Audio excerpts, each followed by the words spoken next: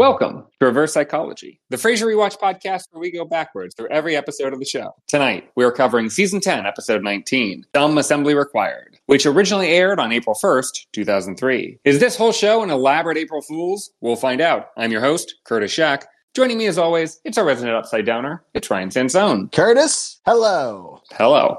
Also with us today is our citizen officer. It's Bradley Kirkston. That's what I get called in high school. What up, homies? You all missed me, and I'm back for another great episode. Catch you later. Called you a citizen officer in high school? What do you mean? Yeah, just because that's what I did. No, I don't know.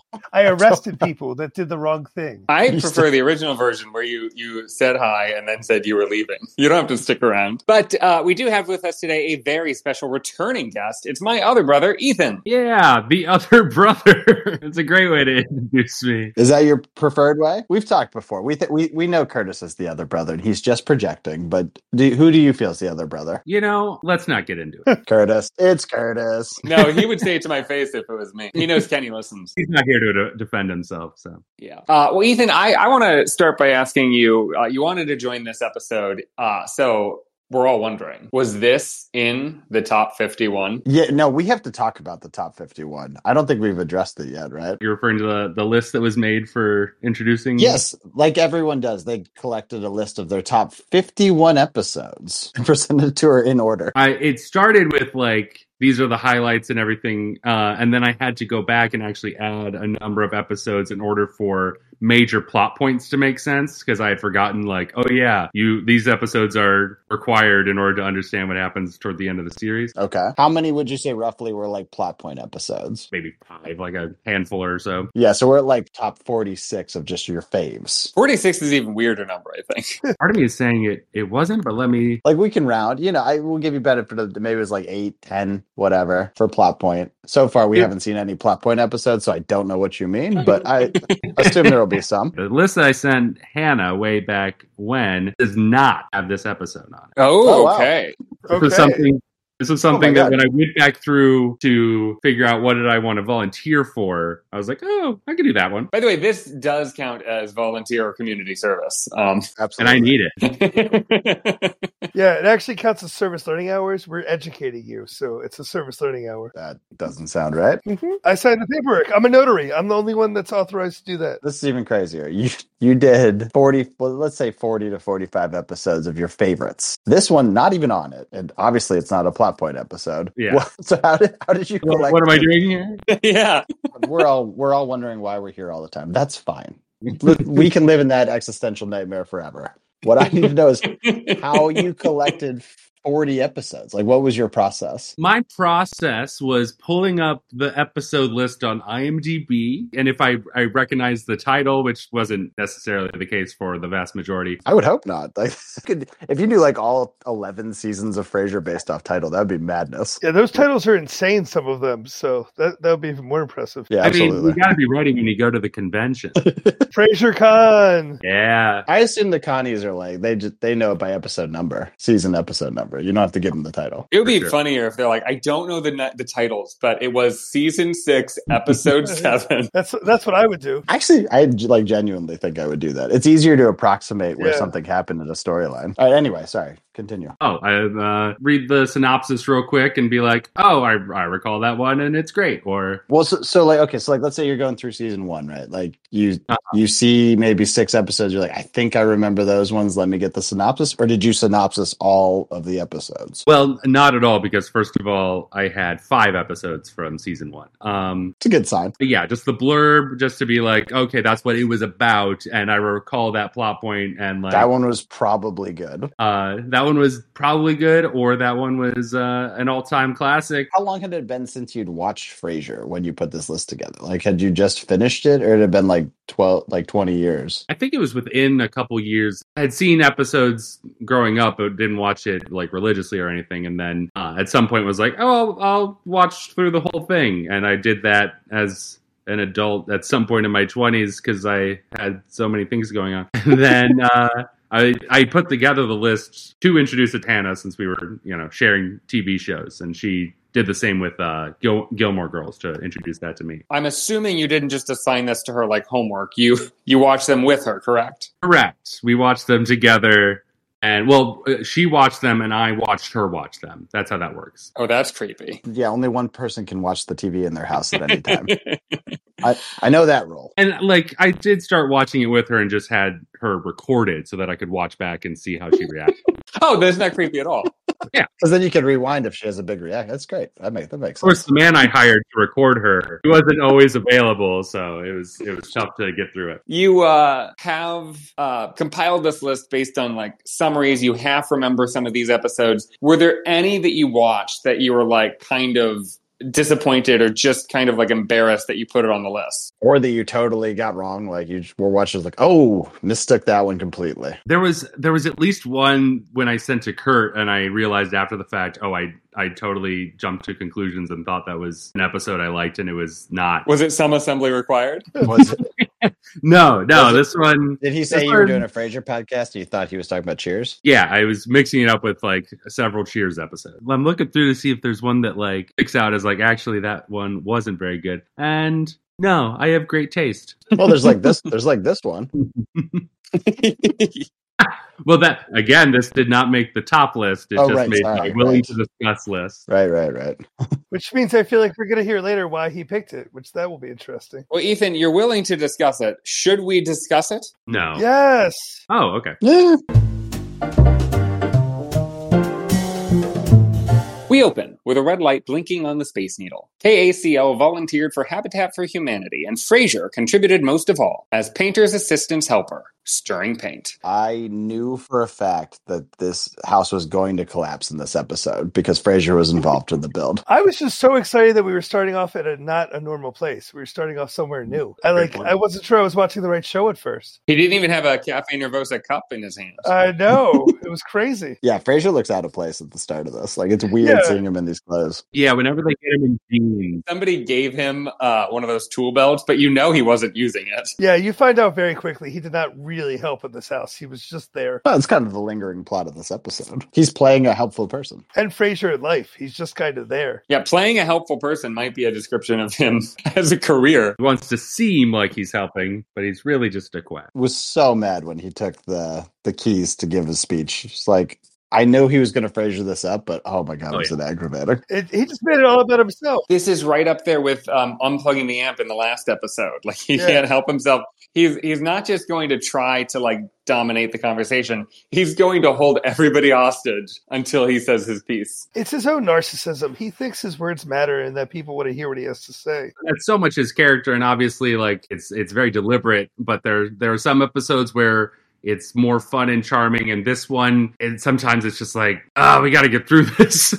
Yeah. In some sense, like the Cafe Nervosa unplugging the amp, there's a defensible action there. In this case, he's just being a dick for no reason. Like, there's no reason for him to give this speech. He knows it. I mean, we even find out later he's very aware of this fact. He's just being annoying to be annoying. Well, he could even try to give the speech without holding the keys. Like, he grabs 100%. the keys to force everybody to listen. Like, he knows he's not gonna win them over on his charm, so he's going to force them to listen. Yeah, tough start, but it does set the tone for this episode, and it is very Frasier. So we're at least on character. Definitely. Was there anyone else from KACL in there? Was Roz. just him and Roz, just him and Roz. I know Was I'm not Kenny? super familiar with the characters, but No, it Kenny didn't- Kenny wasn't there. None of the normal KCL people were there. Dang. It's like they couldn't book any of those guest stars that day. I guess they were busy They doing want to nothing. pay him. If I know this show, I would say it's not that they couldn't book them, it's that they didn't want to pay them.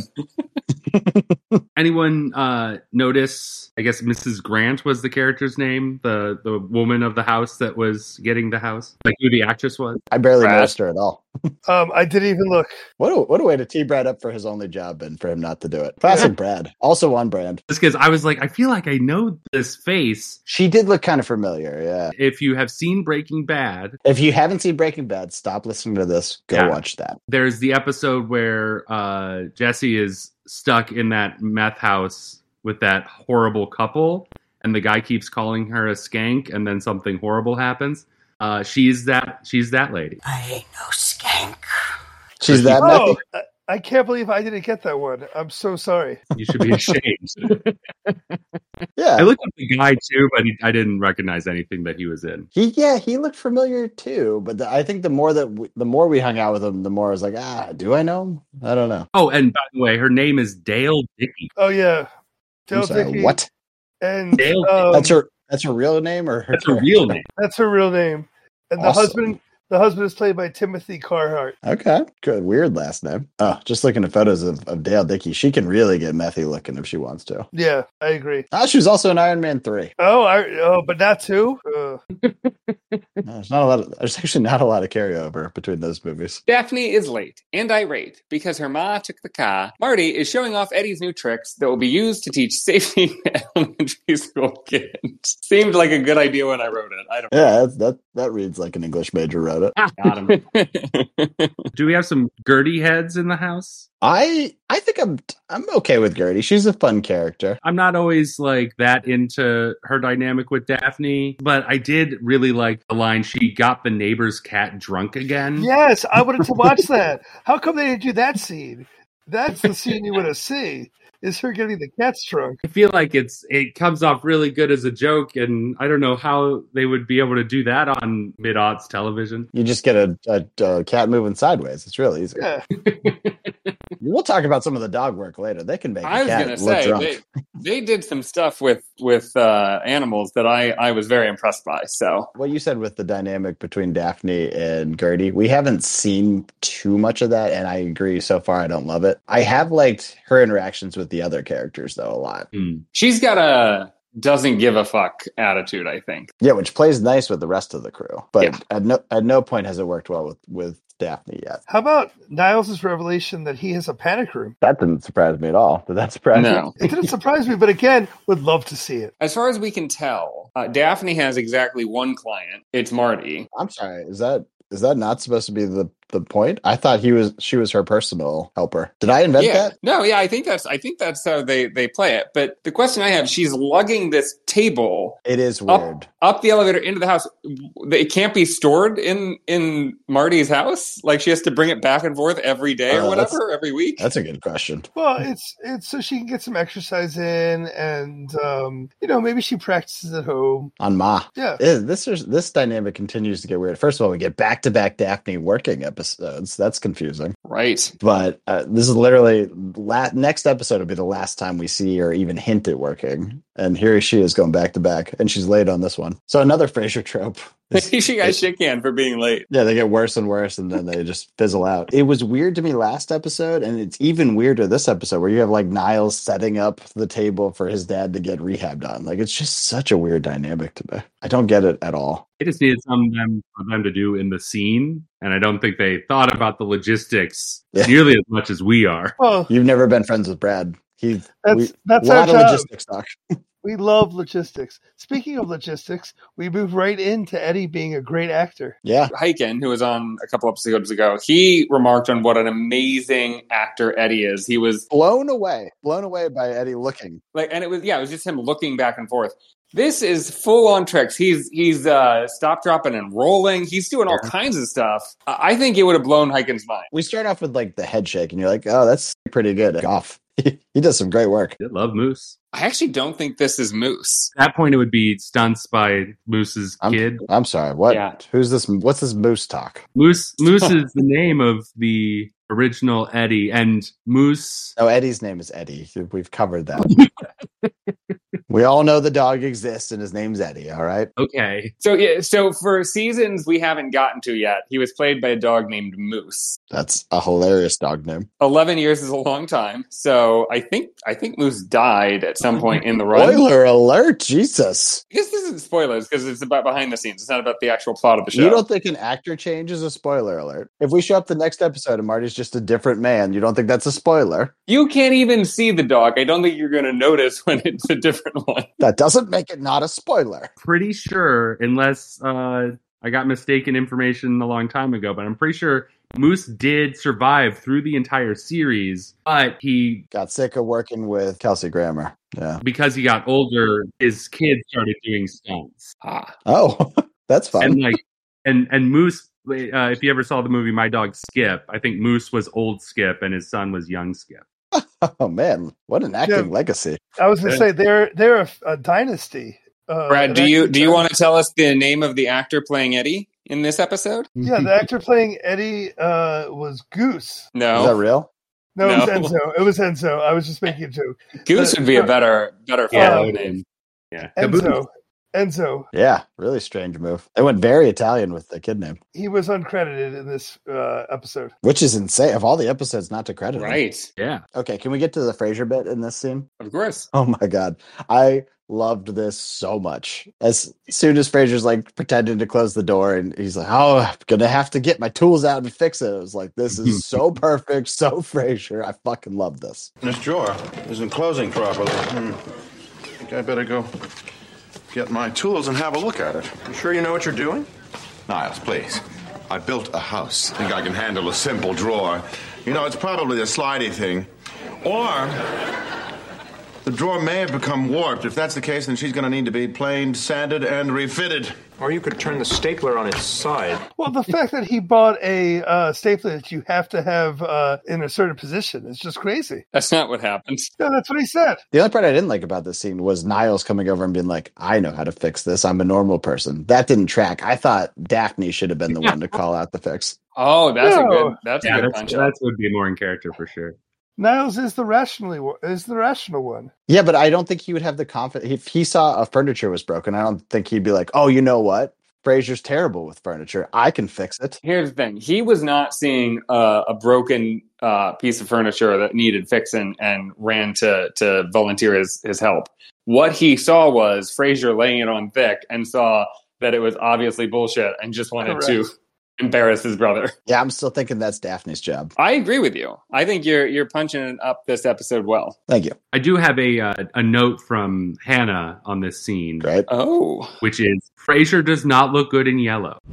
So the yellow just washed him out, but in a way that was shocking to see. When he stepped into the room, it was like, oh, he's too beige. This is too beige all around. It just wasn't a good look for him. I don't think I ever saw him in yellow again, so maybe they noticed. And I added my own note, which is that she rarely thinks Frasier looks good in anything. So I was going to ask, what's his color? Because we've yet to see it, I don't think. If you Google Frasier yellow, a lot of pictures of him in a rain jacket and the whole cast pop up. So I'm not going to click too much because I assume that's a spoiler, but I think come on. because they're in Seattle, so they did rain jackets one time. makes sense. Spoiler alert, Ryan doesn't know it rains in Seattle. It hasn't rained since season 11. I've noted true. that. Yeah. Actually, there was one episode that I think had storm clouds in the opening thing, and I thought it was going to be a rainy episode, and then it just wasn't. It was just random. Just an overcast there. We get a first title card. Everybody's going to feng shui tonight. Frasier stops by the Habitat house to offer a gift and impose decorating suggestions. This scene was creepy as shit. Man, this is a weird one. Who the fuck brings a mailbox as a present? Yeah. It's not like he's friends with them. He just happened to be your typical radio disc jockey who helped build a house. That doesn't mean you show up at their house. Oh, I think we all knew we were going back to that house, right? There's no question of that. But that's not the point. I just didn't think it would be mailbox in hand. What did you think he was going to bring? A frying pan? Something that goes in the house, right? Okay. I think it's implied later that he does do that too. We just don't see it. Yeah, we're going to talk about that in some of the later scenes. Yeah, I do have questions there. It's just a crazy thing to bring. I'm not going to get over it. Okay, well then we'll have to move on. No, you have to ask the audience. You have to be like, do you guys think it's appropriate to bring a mailbox? I think audience participation is a great idea. It's another example of Frasier really thinking he knows best when he thinks people truly care about his advice. And these two, they really could care less about anything he has to say. Well, one of the nice things of this scene is that they do invite him in and kind of ask for help and show some enthusiasm, and they get punished so hard. Yeah, which is great. That's that true. Tracks. They were That asking for is it, exactly but what should have happened. They learned their lesson quick. Again, we'll get to it, but I'm not sure how quick they learned their lesson. It seems to take quite a while for them to grow tired of him. They were excited at first, like, oh, our place was decorated by Dr. Frasier Crane. Then they realized Dr. Frasier Crane is Dr. Frasier Wacko. I mean, all right. when you're right, you're right. I'm bringing a weird energy tonight. Love it. Love it, Dr. Wacko. I have to assume that they are hoping that they'll get some free stuff out of them, is my guess. I think they're genuinely nice people, and they probably are thankful to get the house. So at least in this scene, they're just trying to be nice. Because Well, they that's the think question. it's Do you right think thing. they're trying to be nice, or do you think they value his opinion at the start I of think they're this trying to scene? be nice. I think they're trying to be nice. I'd say it's about 50-50 here. The husband seems over it, but the wife seems genuinely like interested. I think they had the plans they ended up going with later in this episode the whole time in the back of their mind. They knew they were going to do that. Okay. We get another title card. Blood is thicker than latte. Gertrude has taken a spite job at Nervosa to guilt Daphne for asking for help around the house. Martin arrives to declare his safety talk a success. Okay, I'll try it. Yep. At Nervosa. Nope. Nervosa. Okay, yeah, I feel like you're. No, I'm really you're not. doing this time. No, Nervosa. Nervosa. To catch you up, he doesn't know how to pronounce Nervosa for some reason. Nervosa. It takes me a long time to get there. They He think I'm lost it. faking He lost it about 26 episodes into this podcast. Yeah. Just started out of nowhere. No, He tried to say it 3 times in one episode. He kind of got Beetlejuiced. It's been a whole thing since. Yeah, I got the nips. The yips, you idiot. Yeah. Oh, I got the. Just edit that out. I got the The yips. yips. No. I got the cheese nips. No, we knew that's not the nips you're talking about. I've got the nips. So finally, going back to this episode, we finally know how Gertrude started working there. Well, and I think this is the right time to call back from the Upside Down. Ryan, you made a prediction of which episode we would discover the mom started working at Nervosa. Correct. Okay. This Was it is this one? episode 19. Your Okay. guess. Episode 17. You were so close. Oh. Too bad. I mean, Close only counts in hand grenades and the Horseshoe. horseshoe. All Thank right, you. buddy. Thank you. Do you have the yips for everything? You were close. You almost had it. Teamwork Which- makes the That dream work. almost counts in phraseology too. Man, I feel, yeah, I'm honing in on these writers. By season 1, I'll be able to predict every episode. It'll be scary. It'll be like you'll be doing your previous preview at the end of the episode, and it'll be like a I'll just do perfect the whole summary. yeah, I'll just do the whole plot line. I'll do the blurbs. Well, we got a couple episodes till season 1, so we got plenty of time. You know what else I'll do? I'll pick out the 51 episodes Ethan picked out. Oh, that would be impressive. So Gertrude is really dramatic. It's awesome. I mean, at no point did you question it, though, right? It totally tracked with what we've seen. She lays on the guilt. It's great. There were a couple lines that did stick out to me, like, How may I provide you with excellent service? Well, what would you recommend? Not having children. I thought that was Oh a yeah. solid zing. Coming from the Upside Down, that's even funnier because like they're episodes away from having children. One of the last things she says to them is, "Don't take my advice. Don't have children." Amazing. Yeah. So like, well, if this disaster says that, let's have children as quickly as we can. First thing we're going to do is get them into preschool or some shit, and then we're going to have the child. And then it also stuck out to me that she yelled out, Did you hear that, everyone? My daughter's letting me keep my blood. and strangers clapped. Okay. That's nice. Maybe we'll go have coffee at home. Yeah, the round of applause made no sense. Like, if you don't have context for that, even with context, like, you're just gonna, oh, sure, why not? They did a good job doing the awkward clap, where it's like, should I clap for that? Because this lady's crazy. But the amount of applause that it got was strange. Yeah, and I like the strained way that Daphne says when her mom confronts her and is like, "Oh, do you want me to sell my blood for you? Is that what you want?" And Daphne just kind of goes, No, Mum, you can keep your blood. I did like She that. should have made her sell the blood. I don't know why she didn't do it. honestly, the Daphne we get in a couple scenes would have taken the blood for sure. Ryan, have you ever bought blood? It's not like a fun business to be in. No, she would be selling the blood. She wouldn't be buying the blood. I'm just saying, have you been on any end of it? It's not fun. I mean, people have taken my blood. I assume that they did something with it. I don't know. True. Yeah. Yeah, it's true. So a little sleuthing from the Upside Down. It sounds like Marty probably is about 67. I think he said it's been 60 years since he was in second grade. Correct. The age of these characters make no sense, but yes. Oh, he might just be rounding. I don't know that he's being that Well, so, specific. you can assume he's rounding-ish, but like at second grade, you're what, like 7? Correct. If you're going off your math, you are right, Ryan. Isn't that normal math? Isn't Yes. that when you go to... Well, if you're putting this much thought into it, yes, you're right, Ryan. You don't want to know how Brad math works. Brad, you could date a 67-year-old, if that helps. Oh, thank you. No, I'd say that you will put him somewhere between 65, 70. I think that he plays about that age. Yeah. Frasier is back at the house for the fourth time in a week. Now that they've gotten to know him, the homeowners are just wanting him to leave them alone. 4 times in 1 week? That's creepy level. This is what I was saying earlier when we said that they caught on quick that they don't want to have Frasier around. I don't think they did. It took to the 4th time for them to give him the cold shoulder. Well, so I guess jumping to the end of it, because that's when this happens. He kicks him out so naturally. Like, why did you have trouble? Why did it take 5 other appearances for you to kick him out? He handles it great. Like I could never kick someone out that smoothly and perfectly. He's probably been rehearsing it. He knew he was going to come back. Yeah, He's been preparing. Yeah, but why did it take 4 tries? The first time he was genuinely welcome. The second time it was surprising and they were completely caught off guard.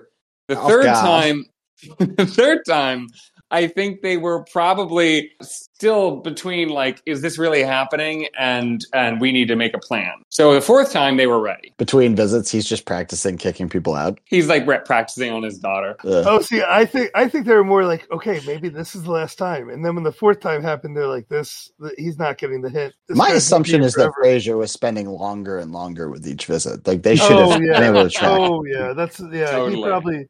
Yeah, the last visit was like 4.5 hours. I was already annoyed. Like as they were walking up, I was annoyed, or opening the door, or whatever. Once we find out it's 4 times, I legitimately irate. What's crazy? I was already mad because Frasier asks for the apple pie, which you can't do. I don't know what's going on. Frasier was absolutely falling apart in this scene. You're so right. It's so crazy. Not just to like invite yourself over, but to when they've confronted you with like, I don't want your opinions, I don't want your presence. His reaction is, well, I know you've got some apple pie in that fridge. Why don't you give me some? Just bust out your pie. We'll all eat some of your pie. Like, what the fuck? What? So I think, is this also where we find out about the mailbox? This is where we find out it's a cow mailbox, that they replaced the mailbox with the cow. So I don't know how Habitat for Humanity works, but like, isn't it for people that are like down on their luck? Like, what's the budget here to refurnish the house that's made for you from Habitat for Humanity? Same question. I did too, but how much would you have to spend on a cow mailbox? You think they were really expensive? So Frasier's inviting himself in and now asking for these people's food. Like, I assume they're on welfare. I don't know how it works again, but like, it's really crazy to be like, I know that you're poor, but please give me all of your food. It's just crazy. Knowing that he has money, he should be showing up with something every time. He shouldn't have stopped at a mailbox. He should have shown up with some item that they could sell later. I think he does, right? He sees the pile of, I forget what he calls them. How do we feel about the accessories? But he sees this pile of like furnishings adornments, or something. Furnishings, yeah. Accessories? And he says, well, if you don't like the mailbox, what do you think of these? And they're like, they're okay. And he's like, okay, last night they were to die for. Yeah, this is where things are getting crazy. Are they planning on just pawning these off, maybe? I don't know. Because they're all sitting in a box, right? Like they kind of look over at it, which maybe explains why that they would have him 4 times. So I think if that's the case, they would keep letting him in. Sure. Maybe that's the difference. This time he showed up empty-handed. Oh. I'll show him the door. We'll let him in until he stops bringing us stuff. Yeah, maybe. He doesn't leave with the stuff that was over there. I think if it was really nice stuff he truly valued and liked, he wouldn't have given it to them. It would be in his apartment. We also get an explanation for why Frasier would bring a mailbox. Did we? Yes, because time out. Before you say anything, what? I'm trying to like rack my brain for what that would be. I got nothing so far. I'm very excited. He explains his philosophy, which is that a mailbox is a house's handshake. So in my notes, all I wrote was Frasier is a psycho. I think that's implied in the scene. I think it's stated. Yeah, this is pretty pinnacle, him being crazy. I'd agree to that. This one just annoys me more than shows his craziness, but it's manic behavior, definitely. Yeah. His insecurity and his possessiveness makes him want to control it all because this house that he built is a reflection on him. Marty is too sick to give his talk, so Niles subs in. Unable to command Eddie, he begins a lecture on hygiene instead. What the hell's going on in Frasier world where you can be perfectly fine and then just sick out of fucking nowhere? What is going on? it's a comment that pays off actually, because in the Nervosa scene, I got that right, a couple scenes ago. Hey, there you go, buddy. Your sickness is almost cured. No, but Niles says to Marty, because Marty talks about how he shook hands with the second graders, that they're going to get him sick, and then they get him sick. So it all but you still up. you still don't be like at a place perfectly fine, drive to another place, and you're just toast. Well, no, wait a minute. I don't know if we have the timeline here. I don't think he was like going on a coffee break and then going right back to the school. I think this could be days later. Because if we've covered 4 visits to a house for Frasier, then you have to imagine we're running through it for Marty. That was at least 2 days. All right. I don't buy it. Marty makes a comment, something like, you're just as beautiful as the day I married you, to his son, Niles. And so he's like so sick, he's delirious. He's 67. You got to get this guy on a stretcher. We got to get him in an ambulance, get him to the hospital. Niles said he said it before. Yeah, he said it before. That was the first time he said it. I thought they were saying on the drive there. Yeah, I think so. Yeah, the fact that he has said it multiple times. Yeah, you got to get him out of there. Yeah. Or at least get him a cup of water. Do anything to help him. I know that Niles didn't want to go on stage, and he was kind of talked into it by the principal or whatever. But that Niles' reaction to his father, clearly delirious, clearly in need of urgent care, his reaction is, let's just sit him in this chair and then I'll go on the stage for 20, 30 minutes. Well, I do like he goes, I let that go the first time. It's like, why did you let that go the first time? What do you mean? How often is this happening? You knew he was going to be awkward, but boy, was he awkward when he first got out there. I found it strange that, revisiting this, that Niles, who's the whole thing is about him being like germ and grossness conscious, and he's clearly worried about his dad being sick, puts on the man's hat.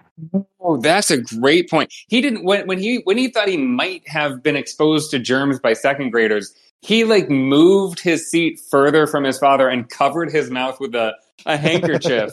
But now that he's actually sick, he's putting his hat on. That's crazy. We got him. I guess. We got him. We got the Frasier writers. We nailed them. You know, it's really funny because I actually love the setup that they do for this scene, right? They tee up how much Niles is scared of third graders. Yeah. And then put him in a room presenting in front of them. It's just brilliant. It is, I guess we should kill him for him putting a hat on, but... We didn't talk about this in the last scene, but Niles says... It's well known that of the cruelest grades, 9th is 3rd, 7th is 2nd, and 4th is 1st. The assembly is for 4th graders. He ranks 4th graders as the single most cruel age. And I got a question. I would think middle school, no? Yeah, middle school. I mean, Niles seemed like he put a lot of research into his answer. I think 4th, it depends who you are. So I think if you're like Niles, 4th grade's probably the first time you got picked on. So it's going to really stick out. I think in general, yeah, your 6th, your 7th graders, they're going to probably be your toughest, maybe even your 8th. He had that line early on, though, is, I haven't been so afraid of 3rd graders since 9th grade. Yeah, if you're a loser to start, I think you find out around then. So I'm guessing that's what happened. I also, the fact that this 4th grade assembly was taking place in like a Holiday Inn conference room, like the set design was way off from elementary school. Very clearly not an auditorium. There's like 20 kids. Yeah. Yeah, that was odd. They knew they were going to have a huge set. They knew they weren't going to have like that many kids. Why not just set it in a classroom? Why did it have to be a stage? Yeah, exactly. Maybe because they didn't want to do all the set dressing for that, which is why they didn't bother here either. Lazy fucks. Oh, it's not lazy. It's you've gone out of your way to make it incorrect. There's plenty explainable reasons why you don't have to face a whole school or even show it. There's so many ways. Okay, doesn't matter. Yeah. At Nervosa, Frasier confides in Roz his distaste for the homeowner's taste. She reminds him that it is their house now. Meanwhile, Gert hands over her paycheck because Daff is here to collect.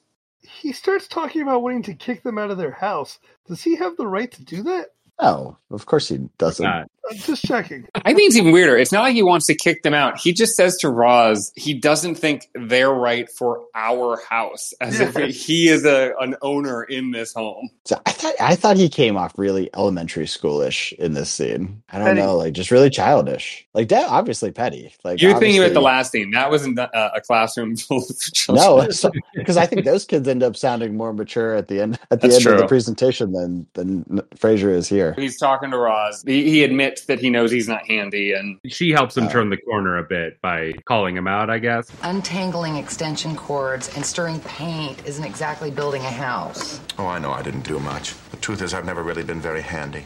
In elementary school, I made an ashtray for my dad.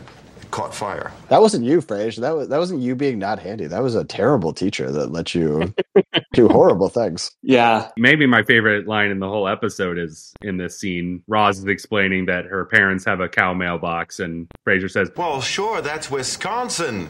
The buckle on the bumpkin belt. Yes, I love that line. That line Yeah, is that's a good line. awesome. Did not expect that. Ross kind of accuses him of being kind of a snob, and he kind of demurs that he doesn't want to be that way, and then immediately starts mocking the moo cow. I'm not gonna lie, I'm not a snob, but get out of here with that cow shit. I mean, get the fuck out of here. Mailbox is one thing, but when they get to the house and it's just covered. Spoiler, we're not there yet, but yes. I think even the mailbox is like, if I walk up to someone's house and they've got a cow for a mailbox, I don't at me in the comments or whatever, but I am turning around. Oh boy, you're getting eviscerated. That's fine. They hate you. They want blood. We don't got to be friends. Hopefully none of my family do that. I don't know. I don't know what to tell you. Yeah, be careful. Parasocial relationships are very important.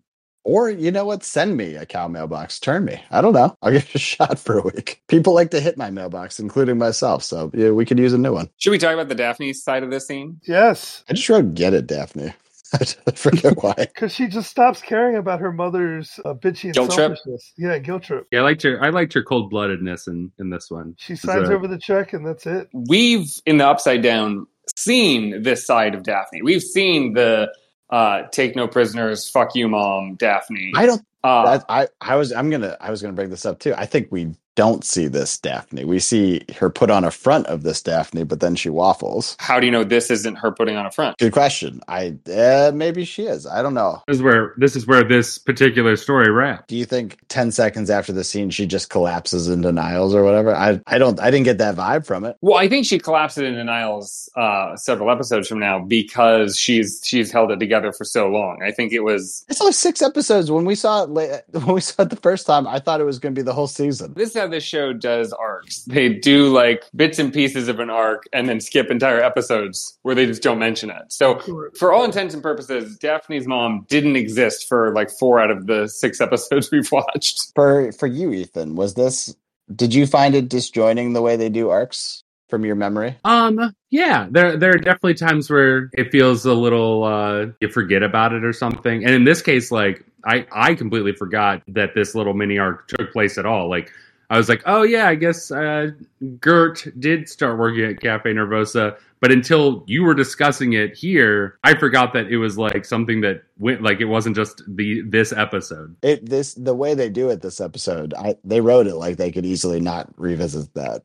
And yeah, they don't for a couple of episodes, which is really strange. Because it could have been just like Gert's like, oh, well, I guess I didn't get anything out of this. I'll quit the job and find my next guilt trip. I think she should have. No, I'm glad they didn't because there was some fun scenes, but like from a storyline standpoint, I don't know why she kept working here. It doesn't help her in any way, shape, or form in the end. We know that. Yeah. Nails won the kids over by talking about gross things the government allows in your food. I guess this would be a good time to reveal that this is the reason I wanted to discuss this episode. Because I remember when this episode... tell me way more. I remember when it aired, and this is the part of the episode I remember and thought was very funny and stuck out and also made me think, because at the time, this was the first I was hearing any of this information about allowing horrifying things in our precious hot dogs. So it was a learning moment. Wait. You think hot dogs were like just a normal food? Because you could tell. I've since like the age of 5, I was like, something's up with hot dogs. At age 5, you're like, there's rat droppings in this? No, but like you're not like this is above board meat. Like, no, of course not. Ryan, well, yeah. I knew you at 25, and I am skeptical that you were that discerning at 5. I never said it. I never said it slowed me down. Ever since finding out the news, didn't slow me down. Hot dogs cost 88 cents for 8. Of course I'm buying them. Of course I'm taking them down.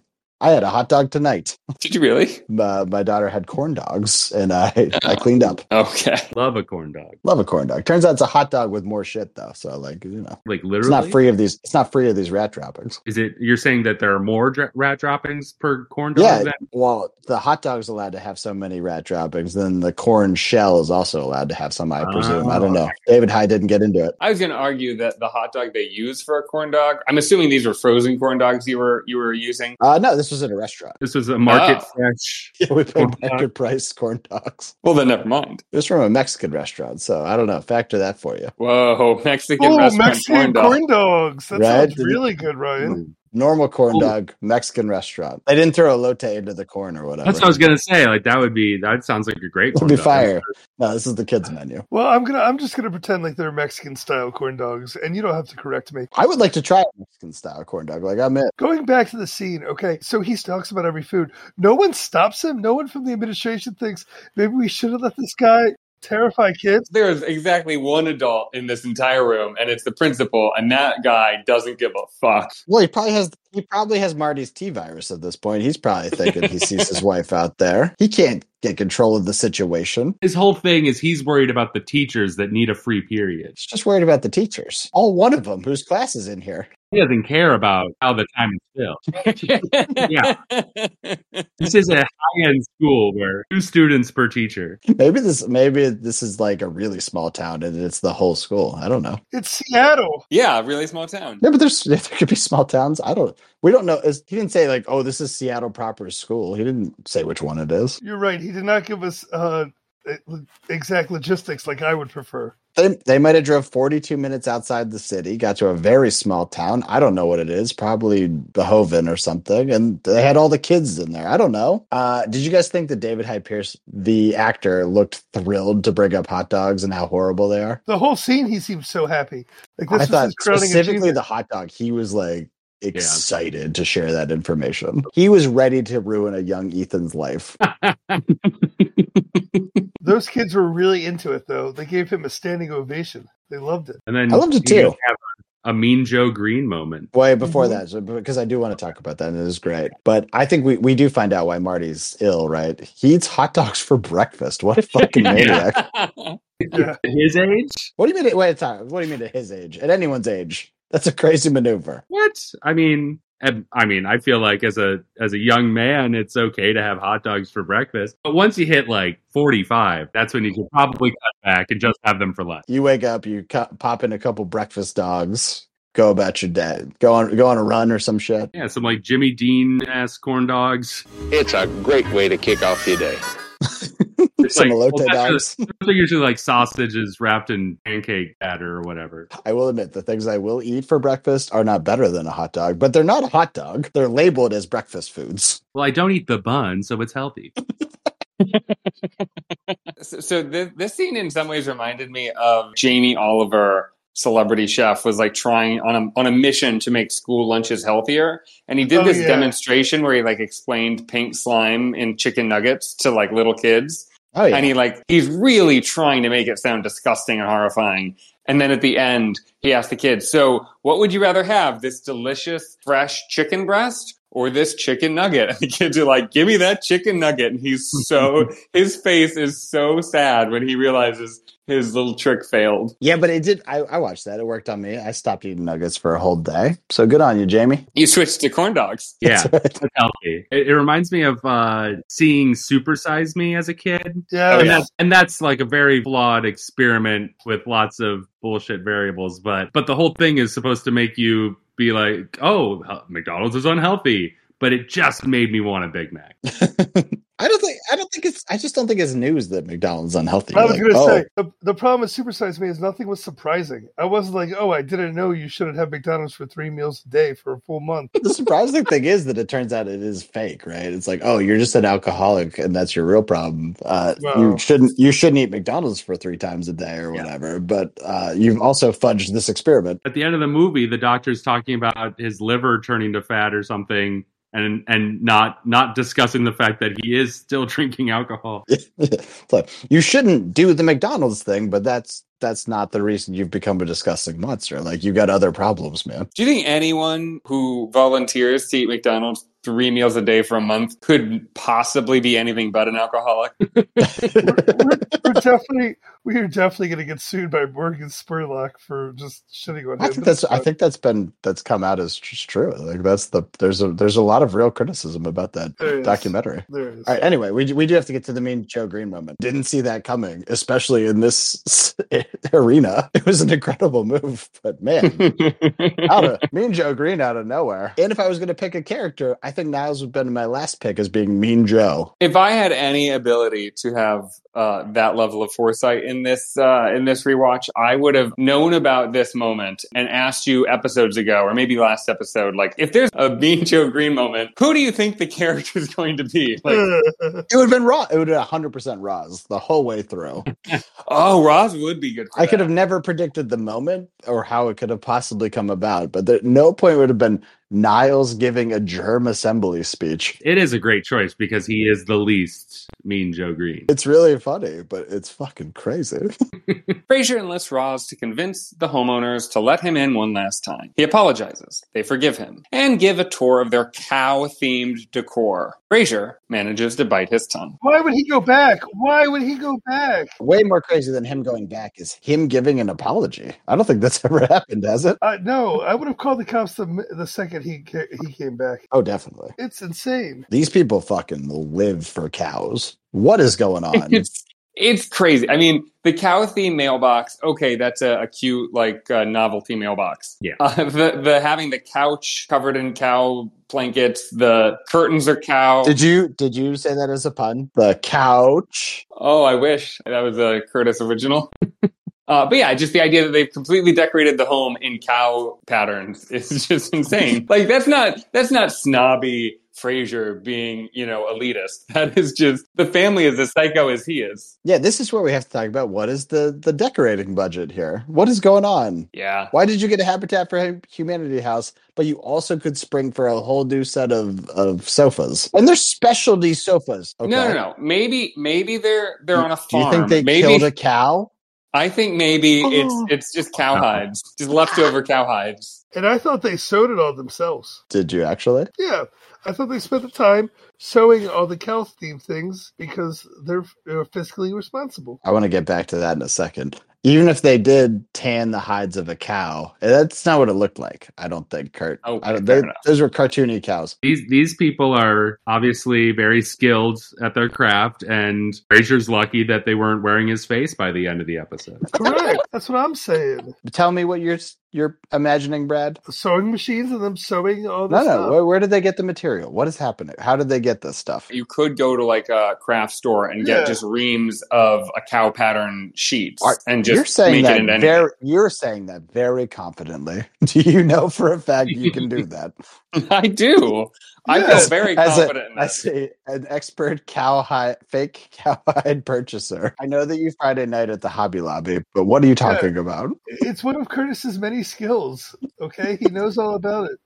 I got a boom mic dip. Whoa, that's fun. I was trying to find more shitty things about the house, and I saw one dip in the front door as they were out. Right as Frasier's about to move the chair, which I thought was really funny. You see a little dip into the door. That's wild. I was just trying to figure out how horrid this house was going to be. That was all I was looking for. I didn't notice that, but I did notice bushes like next to the house. It is so clearly like fake plastic shiny leaves. Yeah, I did notice how fake the whole thing, that exterior looked. Well, Frasier plays this out with Gert trying to steal tips, but gets caught red-handed. I mean, this would definitely get you fired, wouldn't it? Correct. She was very obvious, and she just kept pulling the money out. Forget the fact that she's clearly doesn't do much. She's lazy, and she's not good with customers, and she doesn't seem to work hard. She's late a lot. Or does not want to be there.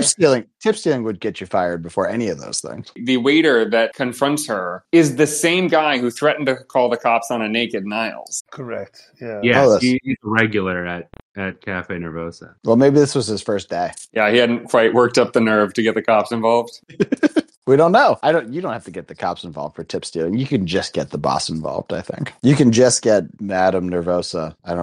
Mrs. Nervosa? I don't remember her name. Maureen Ponderosa. Maureen. Yeah, I know it's an M. Ethan, did you think this was a good episode? Honestly, I enjoyed it more than I expected. I knew I just wanted to get to that Niles portion at the end, but recalling back to Frasier's plot line, I thought it was not as grating and infuriating as I remember it. Obviously the whole point. I need you to expand on that. Do you mean? Well, I just mean that it had more funny moments than I thought. It wasn't just I was sitting there waiting for that part to end, because it was grating and infuriating. But yeah, it was also. But yeah.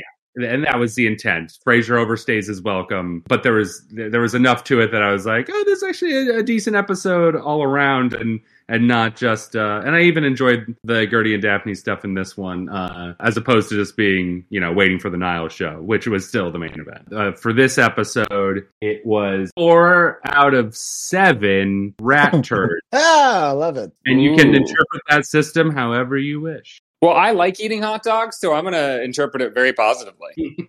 Yeah, but it's just the turds.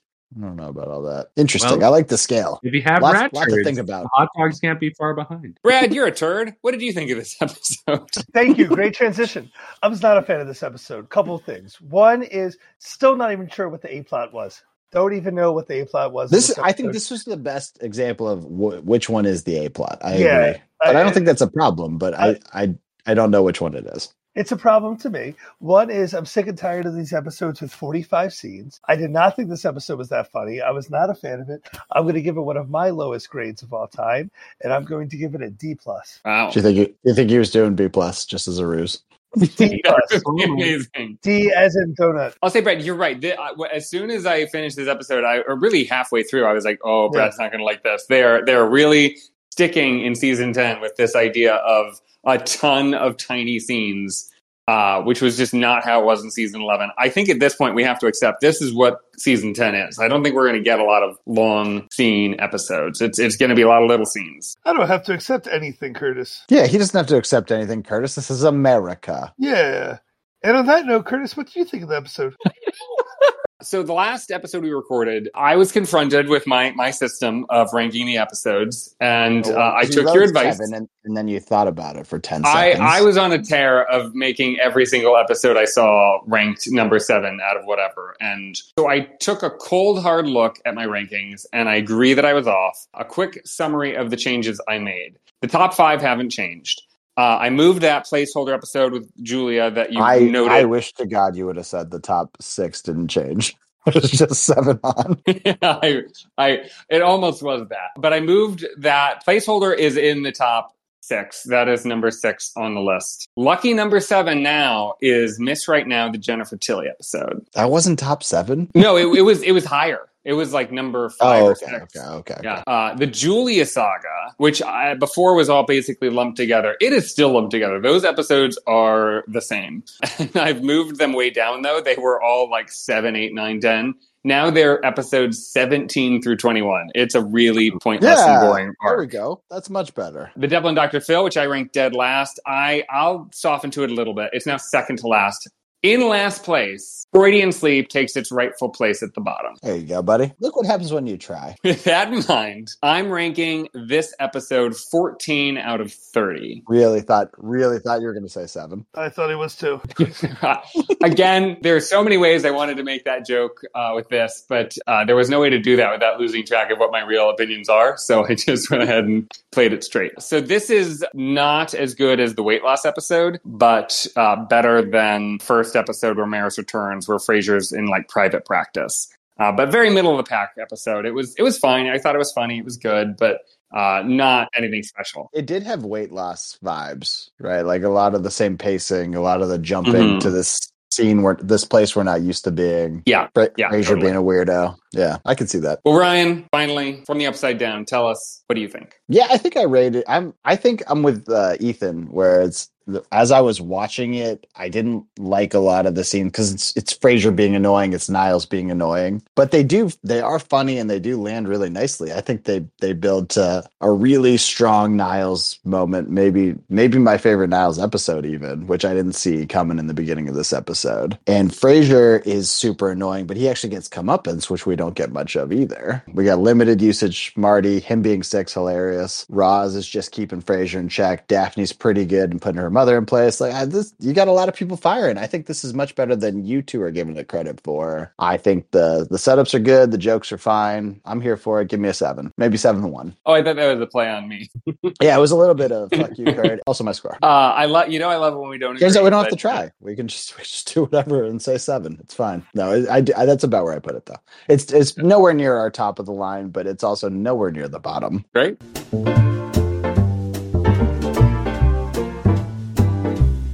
Well, as Niles wowed children by telling them the gross shit allowed to be in our food, I am going to take over for him. Curtis, and Kurt, what the fuck am I looking at here? What is this? So I have gone online where you can trust everything. Actually, I think this is the FDA's website I'm on. I've got their list of exactly what Niles was recounting. The active level of defect in food. Are you telling me this is a list of everything that the FDA allows for rat shit to have in it? No. What you are looking at is the list of products that the FDA has included in this table on their website, where they tell you. Did you take your favorite 51 things? No, that's a comprehensive list. Such a long list. It's so long. Let me explain. So, also, do you understand what the reason why you would bold something? It's all bolded. Oh, that's just because how it's copied paste. So, allspice ground. That is the first entry on this list. On that, it says of insect filth, an average of 30 or more insect fragments per 10 grams. Ooh. For rodent filth, average of 1 or more rodent hairs per 10 grams. I'm sorry, we didn't cover this enough in the episode. What is it? Can we have that much insect and that much rodent filth? I believe so. It's a cap per filth, right? There's no accumulative filth. Yeah, I think it's about the specific filth. Is that too much? It's not like rat counts as 2, insect counts as 1, and we can add up a total. It's like you can have this much per category. Oh my god! Yes. Okay, this is about to be a nightmare. Oh, this allspice is all filth, but it's diverse filth. It says the FDA set these action levels because it's economically impractical to grow, harvest, or process raw products that are totally free of non-hazardous, naturally occurring, unavoidable defects. Products harmful to consumers are subject to regulatory action, whether or not they exceed the action levels. What? It says it is incorrect to assume that because the FDA has an established defect action level for a food commodity, the food manufacturer need only stay just below that level. The defect levels do not represent an average of the defects that occur in any of the products. The averages are actually much lower. The levels represent limits that the FDA will regard a food product adulterated and subject to enforcement action under Section 402A3 of the Drug, Food, I'm sorry, and what do we mean by Act. adulterated? Like you can have it as if you're older than 18, or it's come of age? I want to hear more things and things. Yeah, so I'm just sure I do. I was fine with this segment when you said it. I'm more nervous now that you've teed it up. So you've got a list of every product they have these action levels for. So we're going to go through, we'll take turns. Each of you can pick your favorite item that you want to hear, and I will tell you what the action level is, what the defects could be. I think my strategy here is going to be to eliminate some things I don't want to eat anyway. Ooh, that's fun. Okay, you know what? I'm trying to cut back on the alcohols. Tell me what the legal limits for hops is. Hops. For insects, there is an average of more than 2,500 aphids per 10 grams. I don't know the words you're saying, but it doesn't sound good to me. It doesn't sound ideal. I'm looking up aphids. I just assume that's... Oh, they're like these tiny little mite creatures. Gross. Okay, I can have up to 25 aphids. Is that just good protein, or are they that's what gives you E. coli? Says here they are small sap-sucking insects. So that not doesn't loving sound this. right. Not loving this, Kurt. Not loving this. Ethan, you're the guest of honor. Why don't you pick something that you would like ruined? Well, I came prepared because I just ate a Nature's Bakery fig bar, which is kind of like a Fig Newton type deal. So I would like to know figs and or fig paste. Okay. You got to go fig paste for that. I mean, in this case, yeah. I love a Fig Newton. You're about to fuck up a Fig Newton cart. We're about to be fighting. Fig paste, again, insects, contains 13 or more insect heads per 100 grams of fig paste in each of 2 or more subsamples. That's metal as fuck. What do you mean? Just the heads. That's one of the. This is where I decided this might work as a bit because it's not all dry, kind of robotic language, and like the things do not make sense. Why has this got fig head, or why does this have insect heads and the other one had rodent hair? Like, what is? Does this mean you can have unlimited insect bodies, but none of that? Like, if their heads are chopped off, you're fine. Oh, see, I assumed this meant that like there were no bodies, just heads. Oops, all heads. But you're saying... That's what I'm saying, yeah. Oh, okay. I thought you were saying that in your mind this meant that there's a cap on how many heads, but there could be like... Yeah, what if there's severed... Like, what if there was a guillotine for these fucking creatures, and now you get like 400 insect bodies? That's fine, but as long as it's not 25 heads. To be clear, it's not 25 heads. 2,500. Sorry. Oh my god, what? Okay, but you could have 10 million bodies, it sounds like, as long as they're severed. Yeah. Oh, damn it. Oh, I think I think I was thinking of the aphids. It wasn't 2,500. It was 13 or more insect heads per 100 grams. 2,500 aphids in the hops. Well, now I feel better about it than I did. I liked how specific this one was. I would like to know salad olives. I don't even know what a salad olive is. Is that just a black olive? I guess so. I was very intrigued by that too. But let's hear what it is. I think maybe this means like pitted olives because pitted olives is also on the list. I don't know. No. I don't know what a salad olive is. Oh, a sliced Spanish salad olive. It's a real thing. It says for pits, there is an average of 1.3 or more olives by count of olives with whole pits and or pit fragments 2 millimeter or longer measured in the longest dimension. I'm sorry, is this a fucking SAT problem? What do you... What? Yeah, this one's hard to you parse. just said the word pit 74 times. Well, if you've got 12 olives coming this way and you have 12 bodies going that way, they cancel out. So it's saying... No, I don't know what it's saying. I've read it several times. I do not know what it's saying. But it has a second entry here. Thank you, FDA. Insect damage. 9% or more olives. What? 9% or more olives by weight show damage by olive fruit flies. Oh my god, what? Yeah. All of the fruit flies? Insect damage is not a percentage I was expecting going into this night. I love that there's no rhyme or reason. Like pits, okay, that makes sense. That would be listed under olives. But insect damage is listed here, but not insects. We don't know how many insects might be in your olives. You can have 1 million heads, but as long as there's no damage. This is great. Yeah, you would think it was a standardized scale. I thought when you first said like the allspice thing, it was like, okay, we're gonna have like 3 categories.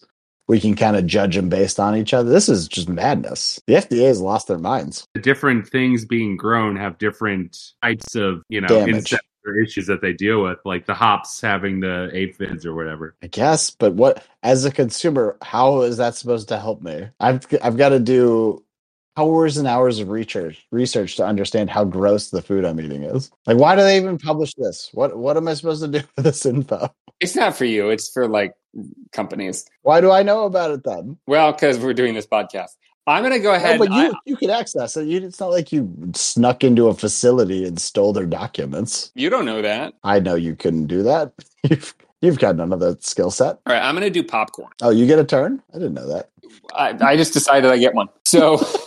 Why are you going after popcorn? I just ate some tonight. I wasn't going to. I was actually going to go with pineapple juice, but this has so many ors. I have to read this one. We're under rodent filth for popcorn. It says 1 or more rodent excreta pellets are found in 1 or more subsamples, and 1 or more rodent hairs are found in 2 or more subsamples. But then it says or.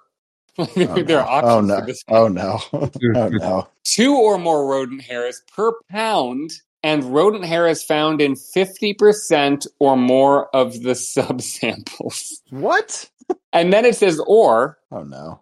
You tell me you could have 49% hairs in the samples, and this is a choose your own adventure, yeah. 20 or more gnawed grains per pound, and rodent hair is found in 50% or more of the subsamples. Oh my God. What? I love the idea that the mouse got in there, gnawed some grains, and got out. Just did no pooping, left no hairs behind. It was a stealthy ass mouse, but it gnawed the shit out of those kernels. Yeah. I gotta tell you, that's a nightmare for me, Kurt. We had a mouse invade our house, and it was fine. It was during the COVID era, right? And I happened to just Google like, whoa. I was like, in my head, I was like, you know what? Mice, they're like pestilence, right? Like they've led to major diseases like the bubonic plague. Let me just Google what can happen with a mouse. And it turns out it's not my area, but I still read about the hantavirus, and I'm fucking scarred. Like it sounds like an absolute nightmare. And I'm genuinely terrified of mouse droppings now. Ethan, you're familiar with the hantavirus, right?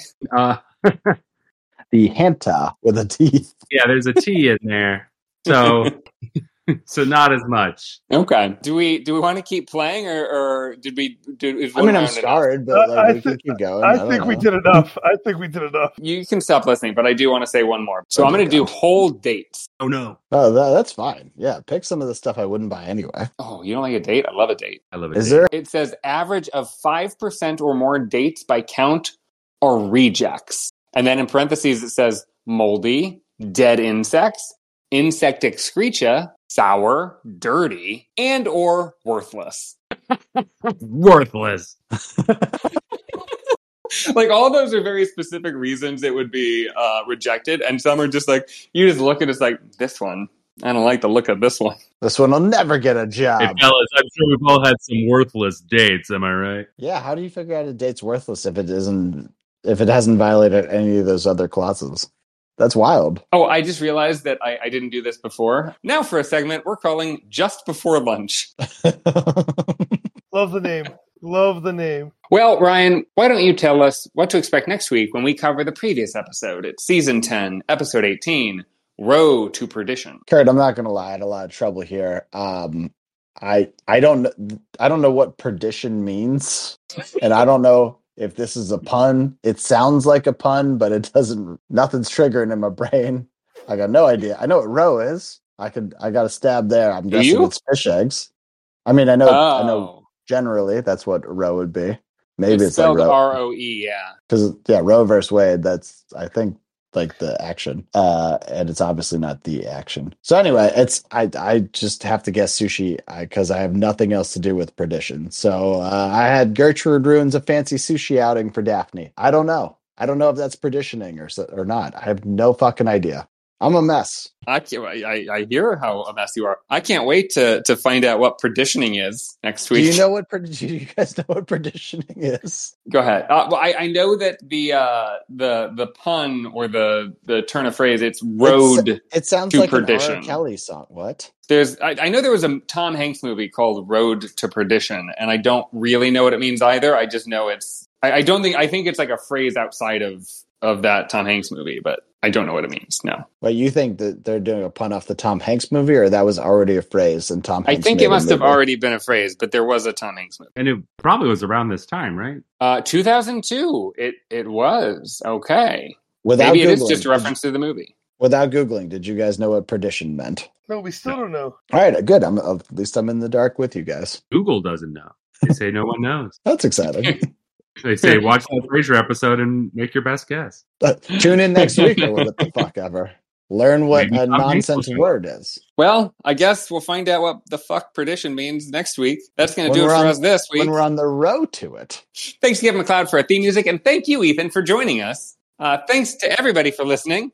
Probably for the best if you don't engage with us in our show online. Reverse Psych Pod if you want to. Don't email us, but go ahead, reversepsychpod@gmail.com. And for myself, for Ryan, for Brad, for Ethan, gracias. As is perdition.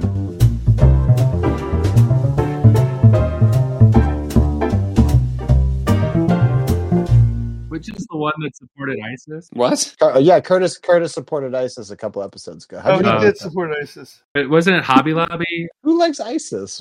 What? I don't think any of the companies support ISIS. Okay, I'm gonna look it up.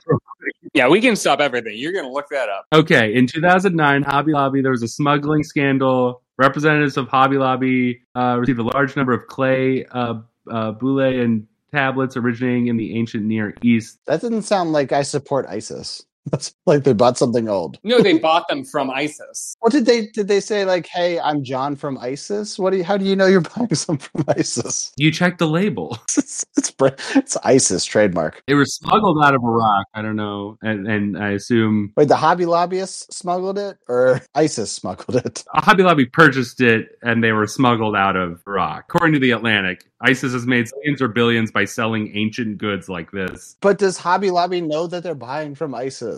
Maybe I've bought from ISIS. I don't know. I got like popcorn the other day. I don't know where it came from. You're worried your popcorn is straight from ISIS? It explodes.